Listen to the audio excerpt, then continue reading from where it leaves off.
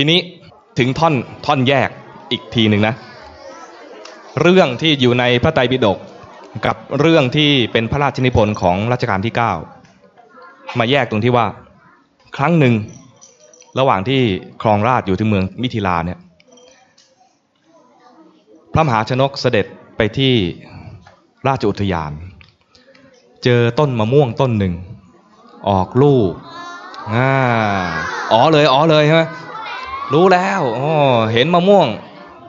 สุกมีกลิ่นหอมอยู่บนหลังช้างพระองค์อยู่บนหลังช้างพระองค์ก็เสด็จโดยที่อะไรไม่ต้องปีนกระได อยู่บนหลังช้างอยู่แล้วนะมะม่วงนี้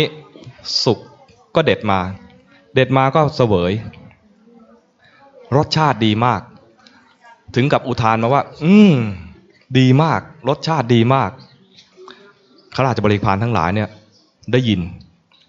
มะม่วงนี้อร่อยถึงขนาดออกพระโอษฐ์ว่ารสชาติดีมากหอมมากพอพระองค์เสด็จไปแล้วคนทั้งหลายก็มารุมกันเด็ดมะม่วงไอ้พวกที่เด็ดไม่ได้ก็ใช้ไม้ขว้างพวกที่ไม้ขว้างไม่ได้ก็ปีนเอารุมกันเพื่อจะหวังผลจากต้นมะม่วงต้นนี้ที่ว่าอร่อยใครได้มาก่อนแล้วก็กินแล้วก็บอกว่าอร่อยจริงๆโอ้โหคนนี้ยิ่งทำเป็นการเร่งให้คนที่ยังไม่ได้กินเนี่ยรีบเอามาให้ได้อร่อยโอ้โหทุกคนต่างแย่งกลัวที่จะไม่ได้ผลจากมะม่วงต้นนั้นพระองค์เสด็จไปแล้วดูสวนอะไรต่อแล้วเสด็จกลับปรากฏว่าภาพที่เห็นคือต้นมะม่วงเนี่ยโทรมกิ่งหักใบนี่ตกเกลื่อนเต็มโคนต้นโทรมขนาดที่เรียกว่าพระองค์สลดพระทัยตรงนี้เป็นท่อนแยกในเรื่องในพระไตรปิฎกเนี่ยพระมหาชนกสลดพระทัยตรงที่ว่าเห็นเลยว่าสิ่งใดที่มีผลประโยชน์สิ่งนั้นจะเป็นที่ต้องการของคนทั้งหลายและเป็นที่แย่งชิงของคนทั้งหลายและก็น้อมมาที่พระองค์เองพระองค์ก็เป็นตำแหน่งพระราชาที่จะให้ผลประโยชน์กับใครๆทั้งหลายในเมืองก็จะต้องเป็นที่แย่งชิงของคนทั้งหลายอำมาตย์ต่างๆก็แย่งชิงคนคิดจะเป็นใหญ่เป็นโต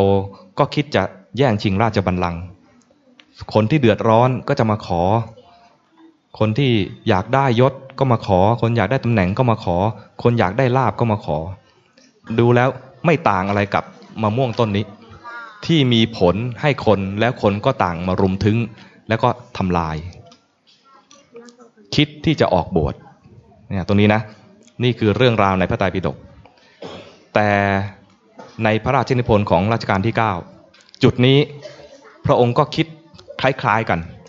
เห็นเลยว่าต้นมะม่วงเนี่ยเป็นต้นที่มีผลที่คนต้องการแล้วปรากฏว่ามีคนมารุมถึงรุมแย่งผลกันแล้วก็ทำลายต้นมะม่วง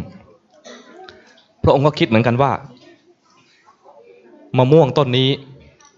เป็นที่ต้องการของคนคิดที่จะบวชเหมือนกัน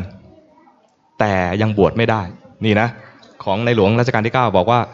พระองค์บอกว่าพระมหาชนกคิดที่จะบวชเหมือนกันแต่ยังบวชไม่ได้ทำไมยังบวชไม่ได้เพราะประชาชนยังโง่อยู่ นี่พูดภาษาอาตมาเองภาษาในหลวงจะพูดเพราะกว่านี้บอกว่าประชาชนยังตกอยู่ในโมหะภูมิรู้จักไหมโมหะภูมิโมหะคือหลงคือพูดง่ายๆภาษาชาวบ้านก็คือยังโง่อยู่ยังไม่มีความรู้ทางวิชาการและยังมีความโง่สองอย่างนะโง่คือไม่เห็นกิเลสตัวเองและโง่คือไม่รู้วิธีว่าจะทำอะไรให้ตัวเองได้ผลประโยชน์อยากได้มะม่วงแต่ทำลายต้นมะม่วงมันโง่ขนาดไหนคิดดูใช่ไหมอยากกินมะม่วงไปโค่นต้นมะม่วงแล้วมันจะได้กินยังไงอาจจะได้กินครั้งเดียวใช่ไหมอยากกินต้นนี้เอื้อมไม่ถึงหรือว่าปีนไม่ถึงโค่นต้นเลยจะได้กินมันก็ได้กินครั้งเดียวในหลวงรัชกาลที่9คงจะเห็นว่าคนไทยเป็นอย่างนี้แหละ คนไทยเนี่ยเป็นอย่างนี้แหละอยากได้ผลประโยชน์แล้วทำลายประเทศชาติเป็นไปได้ไหมเป็นไปได้ทะเลาะกันเองหรือว่ามามีตำแหน่งแล้วก็ทำการคอร์รัปชันคดโกง เบียดเบียนได้ตำแหน่งแล้วเบียดเบียนหาใส่ตัวเองบ้างหาใส่ครอบครัวบ้างหาใส่พรรคพวกบ้างแล้วก็ทำลายประเทศชาติเนี่ยนะพระองค์ต้องการที่จะสอนตรงนี้ให้กับคนไทยก่อนว่าถ้าคนไทยยังทำตัวเหมือนคน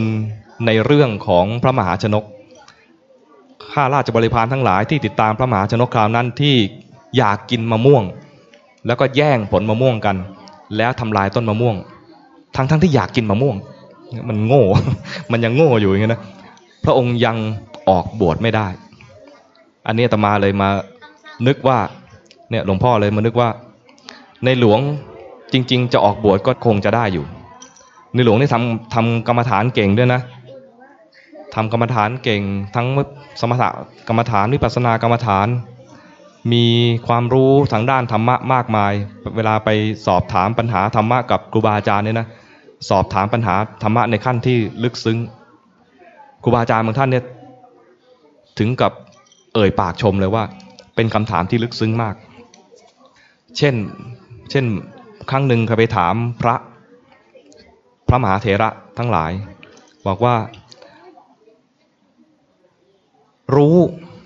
แต่ไม่รู้จะเรียกชื่อว่าอะไรรู้แบบไม่เรียกชื่อว่ารู้ไหม คำถามมันลึกซึ้งขนาดนี้นะพระเถระทั้งหลายเนี่ยไม่กล้าตอบมีแต่เพียงหลวงพ่อพุธเท่านั้นเองรู้จักหลวงพ่อพุธไหมเคยได้ยินชื่อไหมหลวงพ่อพุธตอบว่ารู้ที่ไม่เรียกชื่อว่ารู้อะไรเนี่ยเป็นรู้ที่ละเอียดมากเป็นความรู้ที่ชั้นสูงเลยอันนี้กลับมานี่เล่ามาเพื่อจะบอกว่าในหลวงเนี่ยปฏิบัติธรรมเนี่ยไม่ใช่ขั้นธรรมดาเลยขั้นสูงมากถ้าออกบวชนี่ก็จะเป็นพระเถระที่มีภูมิรู้ที่สูงมากเลยแต่พระองค์ยังออกบวชไม่ได้เพราะว่า